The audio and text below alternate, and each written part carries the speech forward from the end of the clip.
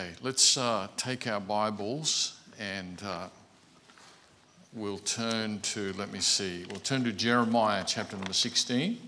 Jeremiah chapter number 16.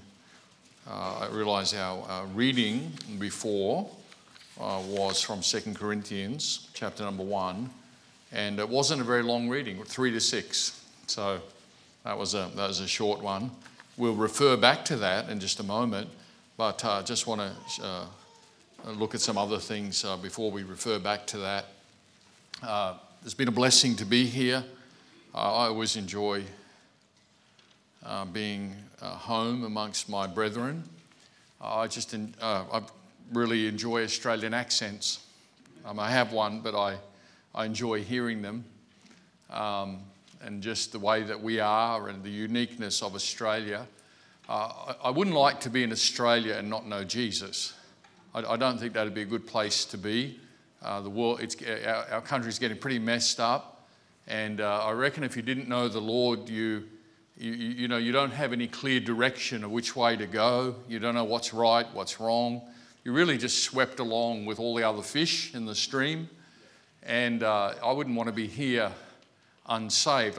Truthfully, I think our nation is heading to judgment. I really do. I think most of us have a hard time remembering when we last had a national leader. We've got politicians, but there's just a dearth, an absence of leadership wherever you look. And some of the alternatives, frankly, are scary. Some of the people who are offering themselves up to be the next leader of our country. What is apparent is they haven't got a clue about direction. One of the things the Western world has never understood, and it's done this in cycles over and over again, is that God blesses nations that base themselves on what we call Judeo-Christian ethics, Christian principles, even when not everybody's a Christian, but when there's a certain respect for God, when there's a certain respect for what is right, when there's a basic morality, when people have basic character values. When those things are there, nations get blessed, and Australia has had a blessed history. We really are a blessed country. But what we found out is that now we have all our prosperity. We have things now that our parents could never have had. I remember when my grandfather finally got a colour TV, and I remember just the big deal that was, and everybody looked green, by the way. Just everything looked green. I think the green was up too high. But and I remember I think it was a rank arena, and it had 4 big legs, and the whole family. My grandfather had 6 kids, and they were all married. I was one of the grandkids. So everybody was gathered around watching that, and I think he hocked himself into debt to get that, and he paid it off for a long time, and it was just such a big deal, And he lived in a rented house, and they're just things that we now have in just abundant measure. So what we've discovered is we have our prosperity. And I'm not saying everybody's rich, but our standard of living is very high compared to most of the world. But I've never heard people whinge as much as they're whinging today. Nobody's happy. Nobody feels grateful. Everybody feels like somehow they're being cheated, defrauded, they're owed more. They haven't got enough rights for this or that, and there's just a surge of discontentment all across the country, and nobody has any answers. And when you rip away the morality, when you take the character out of a country, you can have all the prosperity, but you just collapse from within, and you don't realise that what we actually built on was those values that we held dear. Those values are mostly gone now. In Australia, and there's a very strong sentiment against anything that is aligned with God in the nation. But having said that, if I was going to be a Christian somewhere, I'm glad to be in Australia. I like the way that we go about church.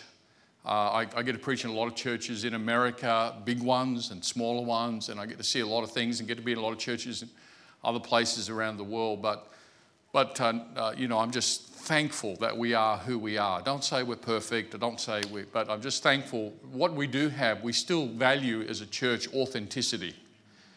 we still put more emphasis on substance than, froth and bubble. And that's a good thing to have in our country, in our churches. And I'm grateful for our church here. Certainly God has been good to us over 30 years, I suppose. Yep. God's been good to us, and thankful we have a place to come. And we don't ever have to wonder if pastor's going to get in the pulpit and open the Bible. We know he is. We know he is. We don't have to wonder if he's just going to opinionate or if today's message will be brought to us in drama.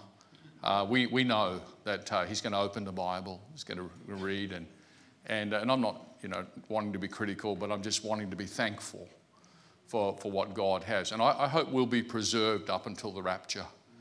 I hope the day we're empty is the day we're gone. And if you turn up on that day when we're all gone, sorry, you should have listened. All right, so now's your chance. All right, so we're going to just read a few things here. This is one of these messages where I'm going to give you, three fairly simple things, but it's really something I think when you hear it, you'll reflect on maybe, a lot of scripture rather than but I'll just want to read some as example, and hopefully it'll make sense as we get along. Jeremiah, I'm in Isaiah, so that's not going to help. We are going to go there, but I've gone there too early. I did say Jeremiah, right? Jeremiah chapter 16, verse number 1. The word of the Lord came also unto me, saying, this is to Jeremiah, thou shalt not take thee a wife, neither shalt thou have sons or daughters in this place. Verse number 8, thou shalt not also go into the house of feasting to sit with them to eat and to drink. So God says to Jeremiah, Jeremiah is a prophet, God says to Jeremiah, you can't be like everybody else. It's part of your calling. And so, no wife. Well, everybody has a wife, I know, but not you. No children. By the way, you can't go up to the house of feasting and rejoicing. That would be not you, be inappropriate. That would have made Jeremiah a little strange. That would have made Jeremiah seem a little odd. Because the normal progression of life, particularly in this culture, is that you grow up, and I see it where I come from or where I work, is the aspiration of young men and young women is to get married. And that's kind of a expected thing. That's what you do. It's life. And to be in a culture like this where you're not married and you're not to have any children, and your children are your offspring, your future, to not have any children, and not only that, to not allowed to be happy and be carefree and frivolous. You're not allowed to be that. That would have made Jeremiah the prophet a bit odd. All right, so enough of that. Isaiah chapter number 20. And we're going to just read a couple of verses there. Now, we will be thinking about prophets, and we're going to be looking at something that pertained to the prophets. We're in the Old Testament, but I want to remind you that prophets did not cease to be when we went into the church age or the New Testament. All right, so Ephesians 4 tells us that God gave, amongst a list of other things, including evangelists, pastors, teachers, and we're all okay with that, but in that list is also prophets. So prophets they're not like they're no longer here. But I want to qualify it by saying a prophet today would be different to a prophet in the Old Testament. A prophet in the Old Testament was mostly about the business of foretelling. And he would speak things of the future and tell things of the future, and they came to be so. A prophet in the New Testament, I don't think, well, I'm sure they don't do that, but they're in a different category. They're not just a pastor, a teacher, an evangelist. It's got its own category. And I don't think they're everywhere. And perhaps there's a discussion for another time how you might try to define one. Certainly they foretell the Word of God. They have the anointing of God on them, and they give out the Word of God under the anointing and the leading of God. I think I know some. I think you know some. I don't think they're every pastor, every teacher, every evangelist. I don't think that. But there's some. I think I know one who's in a whole different movement. I think I know one who's Pentecostal. And I think he's one. And he's not in our group, and he would probably believe maybe 85, maybe 90% of what we believe, but he'd believe some other things as well. But I believe he's probably in that category. I think he's a prophet. I think he's had that anointing on him. So that's in that group. It doesn't surprise me that God would put one there. But I also think there are some others around. So I just want you to understand that this is not something that just ceased to be in the Old Testament. Okay? So unless you want me to turn to Ephesians and reread it for you, but believe me, it's there, all right? And it tells us that this is something God gives to the body of Christ. So it's definitely New Testament. It's definitely our time. But they're not everywhere, but they are around. They don't speak forth the future, although maybe curiously they sort of might sometimes, but not in the way that you did it in the Old Testament. Certainly not like that. All right, so they're around, and I think they recognize each other. The prophets, I think the prophets have a certain spirit in them that they recognize when they're around another. Okay, so is that a little bit? But that this sort of is what it is. All right, so Isaiah chapter number 20, and I want you to see. So we talked about Jeremiah and some things that were put on him. Verse number 2 of Isaiah chapter 20. At the same time spake the Lord by Isaiah the son of Amos, saying, Go and loose the sackcloth from off thy loins, and put off thy shoe from thy foot. And he did so, walking naked and barefoot. So I have that underlined in my Bible, because that's odd. I mean, what does that mean? Sort of what it just said. Okay, and then verse number 3, and the Lord said, just in case we didn't get it, like as my servant Isaiah hath walked naked and barefoot 3 years for a sign, and you can read on and I won't, because I want to focus on the prophet more than, but you'll see that he was asked to do that because it was a sign of something else. So Jeremiah is a little bit unusual. We call him the weeping prophet. He's not rejoicing. He's not happy. You're probably not going to go and hang around Jeremiah if you feel like a good laugh. That's probably the wrong guy. But he's absolutely the man of God, the prophet of God.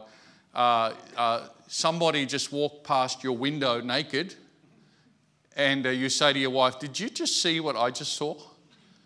I think so. Don't tell me that was, I think so.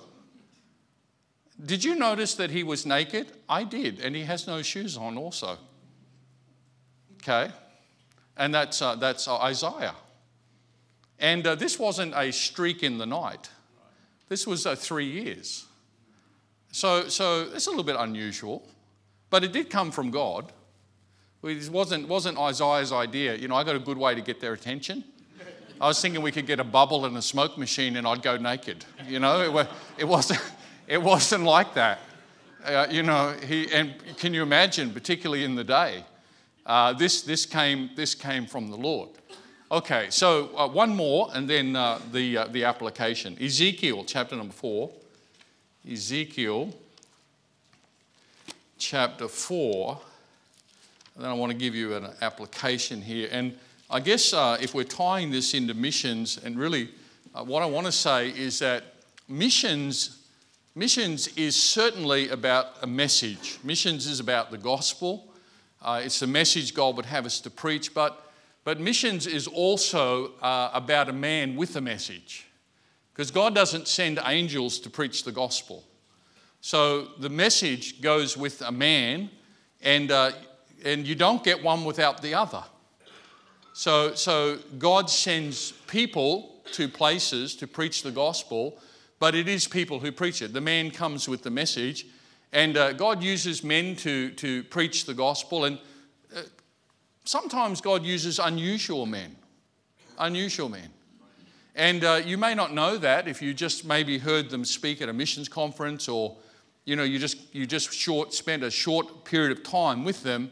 You might think that they're relatively normal, but it's surprising when you actually get out on the field and you get around the people who often have a real anointing of God on them, and evidenced by the fruit that's being produced by the Holy Spirit, evidenced by their ministry. And a lot of those people they're a little bit unusual.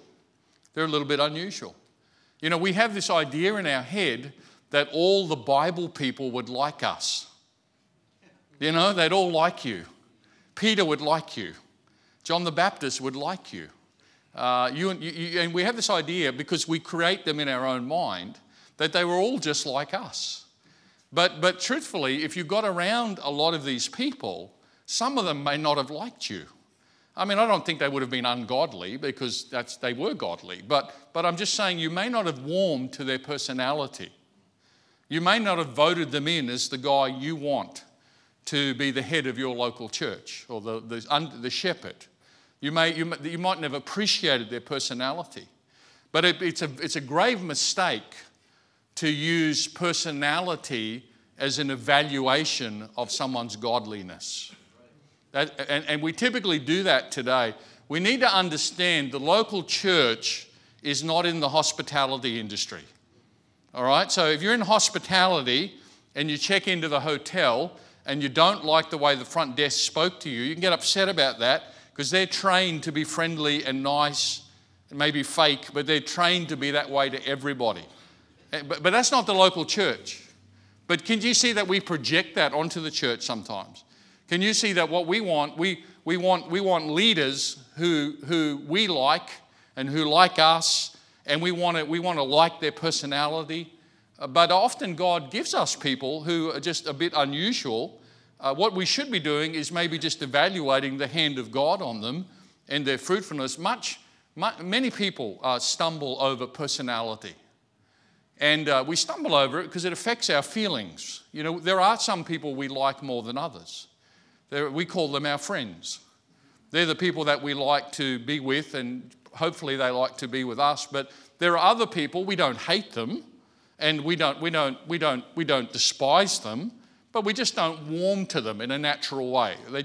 Their personality, their manner, the way they do some things is maybe just not exactly us. And the danger of that is that you can take that to a level where it becomes, you expunge God from it, and you start evaluating people based on their personality. And I'm going to just tell you that mature Christians shouldn't do that. Mature Christians should understand that there is a lot of difference in people's personalities and just their manner, but that's not the big deal. That's not the thing that we should be stumbling over. Now, Ezekiel. So we looked at Jeremiah, a bit unusual, a little bit somber. We just saw Isaiah walk past our window naked and with no shoes on. And now we're in Ezekiel chapter number 4. And I'm just I can't sort of read it all, but verse number 4, God tells him, "Lie thou also upon thy left side, and lay the iniquity of the house of Israel upon it. According to the number of the days that thou shalt lie upon it, thou shalt bear their iniquity. For I have laid upon thee the years of their iniquity, according to the number of the days, 390 days. So shalt thou bear the iniquity of the house of Israel." So now we have Ezekiel lying on his left side, it seems, for 390 days. Well, that's a bit unusual. It's okay, we can say that. It's a bit unusual. I've read critiques of this from unsaved people who've read, how they do it, portions of the Bible, and have just sort of railed against this. Like they've said the stupidity of the Bible, and they've used really bad language, and and this is all just a nonsense. You know what? It's because they don't understand it. They don't understand it. I've taken to not arguing with 4-year-olds because I realise that they don't really understand life, and they're not mature enough to understand things I understand. So why would I argue with a 4-year-old? Because their level, some of these people are like 4-year-olds. So anyway, we have Ezekiel lying on his left side, I think for 390 days. And when that's done, verse number 6, and when thou hast accomplished them, now that that's done, lie again on thy right side. And now he's going to lie on his right side to bear the iniquity of the house of Judah 40 days. All right, so I've gone through some snippets here of these prophets to just show you some unusual things that God is doing with the prophet. And I want to try to answer that to you, or explain it to you, or just put something on it so that maybe when these things, and you've probably seen a bit of this, but you may not have identified it. You've probably seen prophets in unusual positions, and you wondered about it. And I'm sure that people wondered about this. So I want to just put some understanding on that, and particularly as we think about people serving in other places and the message and the man going together. The first thought is this: if the prophet is lying on his side, it's for Israel. If the prophet is lying on his side, it's not for himself. He's doing it for Israel. We don't like to see prophets on their side any more than we like to see kings on crosses. It doesn't sort of gel with us that it should be that way. We don't equate that. It doesn't sit well with us. When we see a prophet lying on his side, here's what we want to say: get up. You need to get up. Because our idea of the prophet is the man in command under the anointing of God, declaring forth the word of God. That we can rally behind. That fits with us. When Jesus was coming into Jerusalem and they thought he was to be their king, they threw their garments down and everybody cried out in praise, and that's what people expect. But when he went to the cross, that was irreconcilable in their mind of how God would work. And so if the prophet is lying on his side, it's not for himself, it's for Israel. So God is using that man and what he's going through to do something with somebody else, to teach something, to bring about something, to explain something. Now again, we're not comfortable seeing a prophet on his side because that to us is strange. We feel like he's weakened. We feel like he shouldn't be lying that way. Do you understand what I'm saying in type? He should be up. He should be strong. He should have it all together. He should be bold under the hand of God. What's he doing laying on his side? Oh, thank God he got up. Oh no, he's gone down again. And now he's laying on his other side. And we struggle with that because to see that just doesn't fit. I recall I was in a meeting, I'm going to say possibly a decade ago. And I was in a meeting with a preacher who had a local church. This man is a pastor, but I believe he's also a prophet. I'm going to put him in that category. Now, I don't do that with and I don't do that based on the size of their church, because I know some others that have larger ministries than this large ministry, and I wouldn't put them in that category. Not that I'm the one who decides who is and who isn't, but I'm just sharing to you my observations of I think that one is a prophet in the New Testament sense. So he was a man that I think was in the category of prophet. But at the same time, we were in the meeting in his church. He was up on the platform, and there was, a large number, thousands of people in the auditorium. There was another preacher preaching who had not preached in that church before, And I would definitely put him in the category of prophet.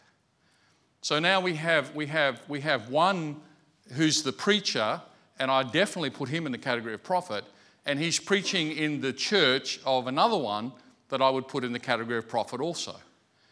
But the prophet that was the pastor of the church probably regarded himself as subservient to the other prophet.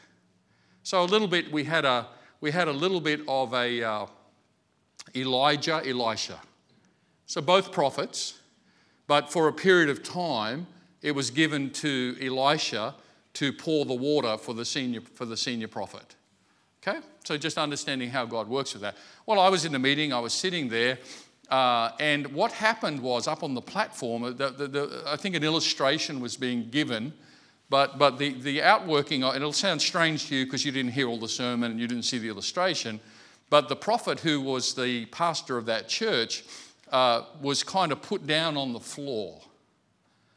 And the older prophet, based on my evaluation, sort of had a certain position, was holding him on the floor. And now it was an illustration. I know it sounds a bit wacky. It was an illustration and it was kind of over in a short period of time. But I'm just saying, when I sat out there and I saw that taking place, something rose up in me that said, the prophet shouldn't be on the floor like that. It doesn't feel right to me to see him in that position. I'm disturbed at seeing him in that position. Now, he was okay, and he's not telling the story.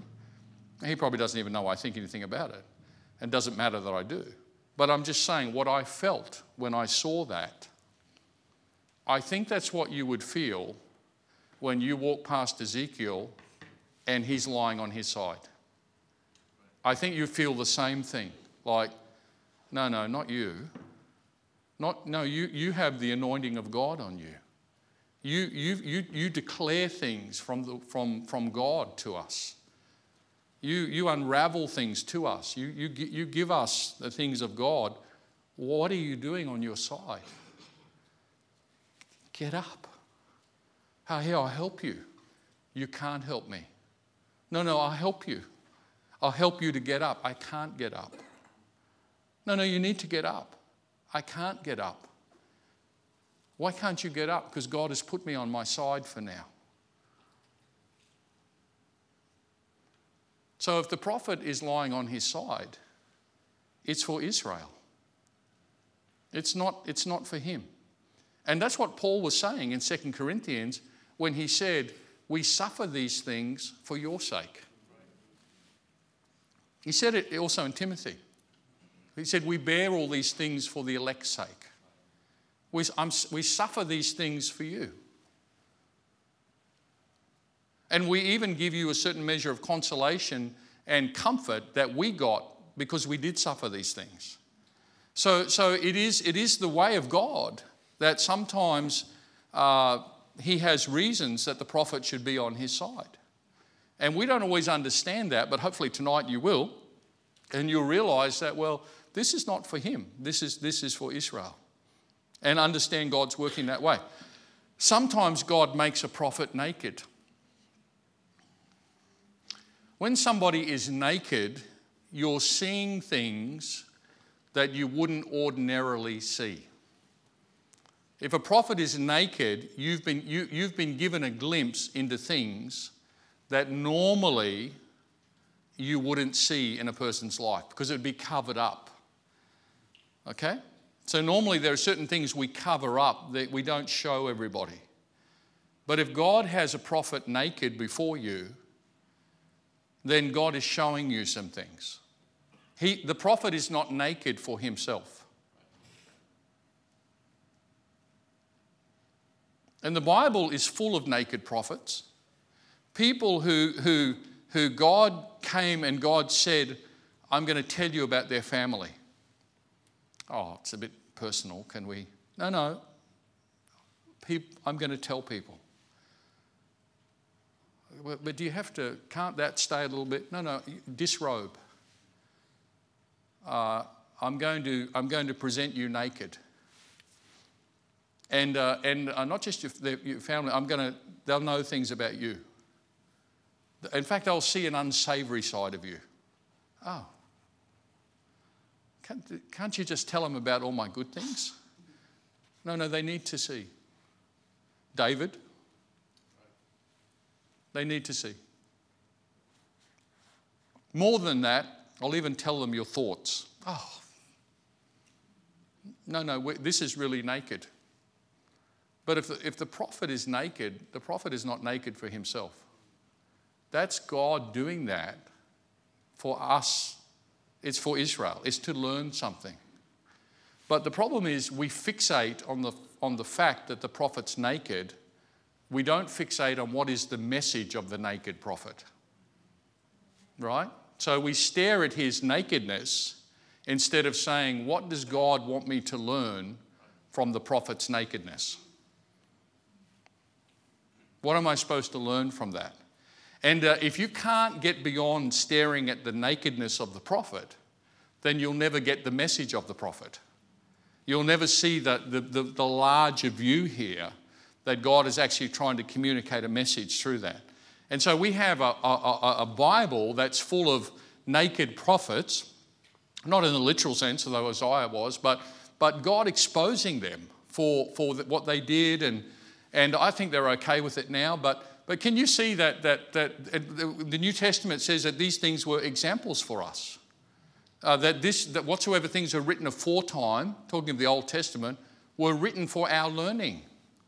So they were not made up stories, but what God did, He shows you some people, and sometimes what will happen is the prophet appears before you naked, and your first response to that is, I can't get over the nakedness. But if you can get over it, you can start to say, well, what does this mean? Why did Isaiah just walk past us like that? How come he's got no shoes on? And you can read it, there was a meaning to that. Now let me ask you, in Christian ministry, as you've sat in church and if you've listened to sermons and you've been around God's people, who's helped you the most? When you've had a hard time, when you were going through something, who helped you the most? And I'm going to guess the person who helped you the most was the person who had been through great things themselves. That was the one who turned out to understand things. That was the one who seemed to see some things that others were not seeing. And God used that person to comfort you and to help you and to work in your life. But you have to understand, part of that was that he was on his side sometimes. Can you see that? So if the prophet is on his side, it's for Israel. It's not for him. It's for Israel. All right? And God uses those things. Number two, though the man is a vessel, it's about a message, not just the man. All right? So kind of what I already said. You've got to look beyond the prophet and pay attention to the lesson the prophet is bringing. So I can remember the initial awkwardness of hearing Brother Fisher talk about his depressions and the darkness of his soul, and starting to tell things where the whole church went quiet. And sometimes it started to feel like I was staring at a naked prophet. But did that not greatly help many people? And does that not continue to greatly help many people? So that's an example that you've got to get beyond that. You can either step away from that and you can say, did you just see Isaiah walk naked past our window? I did. Truthfully, I question his mental stability. Well, it's not many people who walk around naked like that. So your focus can either be on the man, and you can be evaluating that, or you can step back from that and say, okay, I have a naked prophet before me. What's the message of that? What is it that God is trying to teach me? You see, he's not that way for himself. So you have God working in these prophets, Old Testament and I think New. God working in these prophets. They're going through unusual things. You find them on their side sometimes. Sometimes you see their nakedness. Sometimes they're in the house of mourning, and you just want to say, cheer up. Can you snap out of it? But they can't snap out of it because a certain anointing has been put on them that has come from God, but it's there to help other people. So you've got to get to the message, not just the man. And let me just say again, in the church, as a matter of principle, we've got to get beyond the thing of personality. We've got to stop evaluating people based on, do we just like them? It's okay. You do like some people more than others. We all do. It's okay. But it's not a criteria to determine a man's worthiness or effectiveness or the hand of God on him. Do you understand that? A pastor said to me on Saturday afternoon, briefly, just chatting, said, what do you think, Brother Sehmish, an Australian pastor, what do you think we should be doing as pastors to help our situation in Australia, as independent Baptist pastors? And I said, look, what I think is we need to just care for each other more. We need to get over personality. Now I was talking to leaders. We need to get over personality differences and just show care and love for each other. That would be the best thing to glue us back together again. I said, we're not the Americans. They had a civil war. They killed their own brothers. Okay? More people died in the American Civil War than Americans than died in World War I and World War II together. They slew more of their own. So they're given to that. Well, I'm just saying some people are more prone to that. But listen, this is Australia, and that's not our way. And I understand they're not in a civil war now, but there's kind of culture wars going on. You see what I'm saying? But that's not us. We don't need to be that way. We need to stay together. We need to be mature and get beyond personality and get beyond some of the stuff that others want to, start a war over and say, look, I'm not going to, this is my brother. This is my brother. Okay? And this is Australia. And I think maturity has to lead us to that place. Many people leave churches. They didn't leave over doctrine. No, they didn't.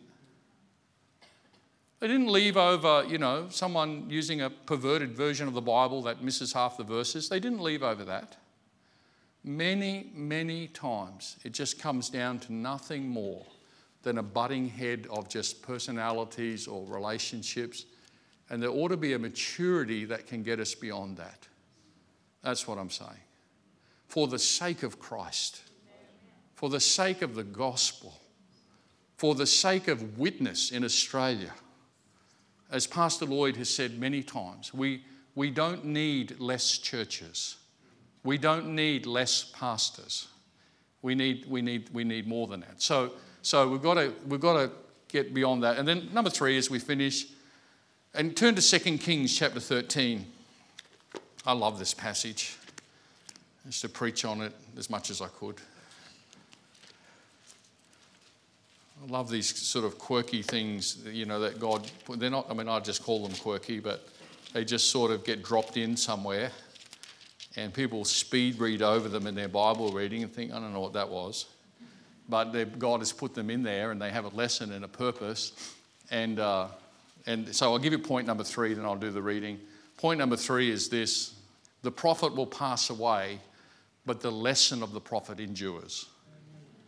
So the prophet one day the prophet will go. We've lost a number of them already. But what they taught and that which they proclaimed and the lessons, we look back now over these prophets that they're not alive in the sense of with us, but their message is enduring. They continue to minister to us. We still preach on their life and the things that happened to them. We draw lessons from it. And that also is happening to an extent, even to this day. The prophet will pass away, but the lesson of the prophet endures. 2 Kings chapter number 13, verse number 20 and 21. It's always good when the whole story has 2 verses, isn't it? It's pretty easy to read that. And Elisha died, and they buried him. And the band of the Moabites invaded the land at the coming in of the year. And it came to pass, as they were burying a man, that behold, they spied a band of men, and they cast the man into the sepulchre of Elisha. And when the man was let down and touched the bones of Elisha, he revived and stood up on his feet. That's a smashing good 2 verses, I reckon. I really like that. That's the classic understatements of God, you know. And this and this and this, and he stood up, and he just became alive again. Okay, so the lesson of that, what's that doing in there? The lesson is that Elisha was dead and gone. How far gone was he? He was bones. He was bones. But when they let a dead man down, okay, what happened was they were burying someone. They spied a band of Moabites in a rush. They didn't have a lot of time. It's like, let's just dump him here. Let's just get him in here and get out of here. But when they lowered him down and he touched the bones of Elisha, he became alive. So it's miraculous. It's God. Well, why did God do that? Here's what God was saying. Elisha is gone, but the power that was on Elisha is not gone. Elisha is bones.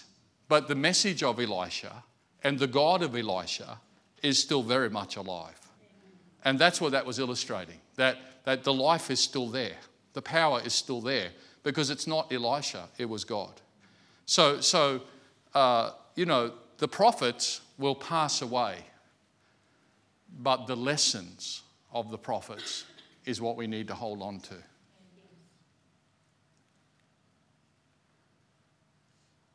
And we need to remember those things. I've seen a number of our prophets pass away. And they're not just readily replaced. I don't think there's many around. I don't think there's many in our, what do you want to say, our circles, our connections. I think the one I told you, the Pentecostal, I'm not sure if he's gone now too. But there's not many. But they're given to us, to the body of Christ. They're a gift from God to the body of Christ. And sometimes you might find them laying on their side. And sometimes you might find they're a little bit exposed. But all of that is for Israel. It's not just for them. All right? I hope that makes sense. Pastor, God bless you.